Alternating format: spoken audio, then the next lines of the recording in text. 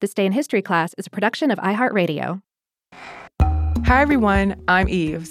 Welcome to This Day in History class, a podcast for folks who can never have enough history knowledge. Today is October 16th, 2019.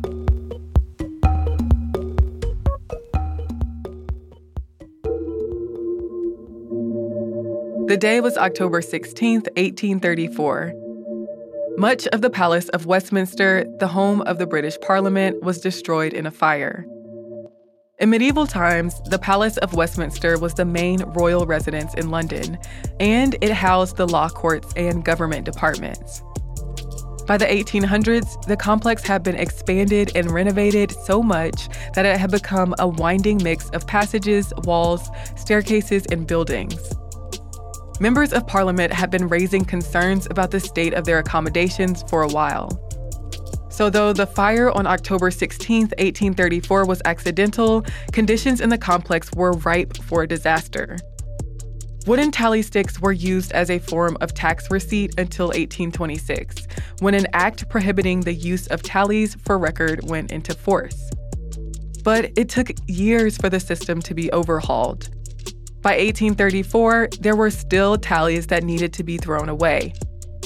The Exchequer, a government department responsible for collecting and managing taxes and revenues, was tasked with getting rid of 2 carts full of tally sticks. The Clerk of Works decided to have them burned, unsupervised, in underfloor stoves in the basement of the House of Lords. So workers followed his orders and did just that. People who visited the House of Lords that day noticed how hot the floor was and that smoke was rising from it. But the housekeeper and the Clerk of Works ignored the warnings. The premises were closed around 5 p.m.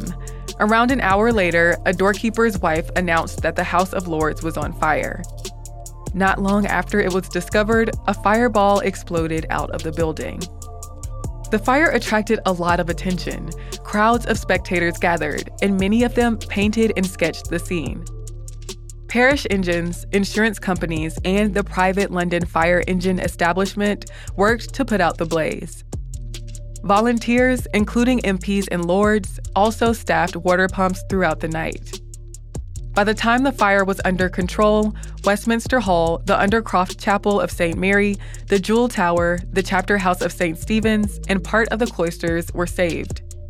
But the House of Commons and the House of Lords were destroyed, along with most other buildings in the complex. After the fire, people capitalized on the buzz surrounding the event by selling cheap prints and creating souvenirs from stone, lead, and wood taken from the site. The damage to the palace was estimated at £2 million. Nobody was prosecuted for causing the fire and destruction of the buildings, but a public inquiry did suggest the fire was a result of negligence. A commission was formed to look into the loss of parliamentary records. It made recommendations that led to the creation of the Public Record Office, which later became the National Archives. Architect Charles Barry won a government competition to design a new palace. He and Augustus Pugin developed a new complex that included the surviving structures. I'm Eve Jeffcoat, and hopefully you know a little more about history today than you did yesterday.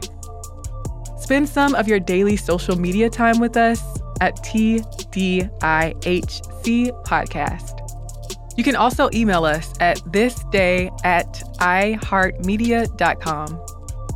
Thanks for listening, and we'll see you again tomorrow.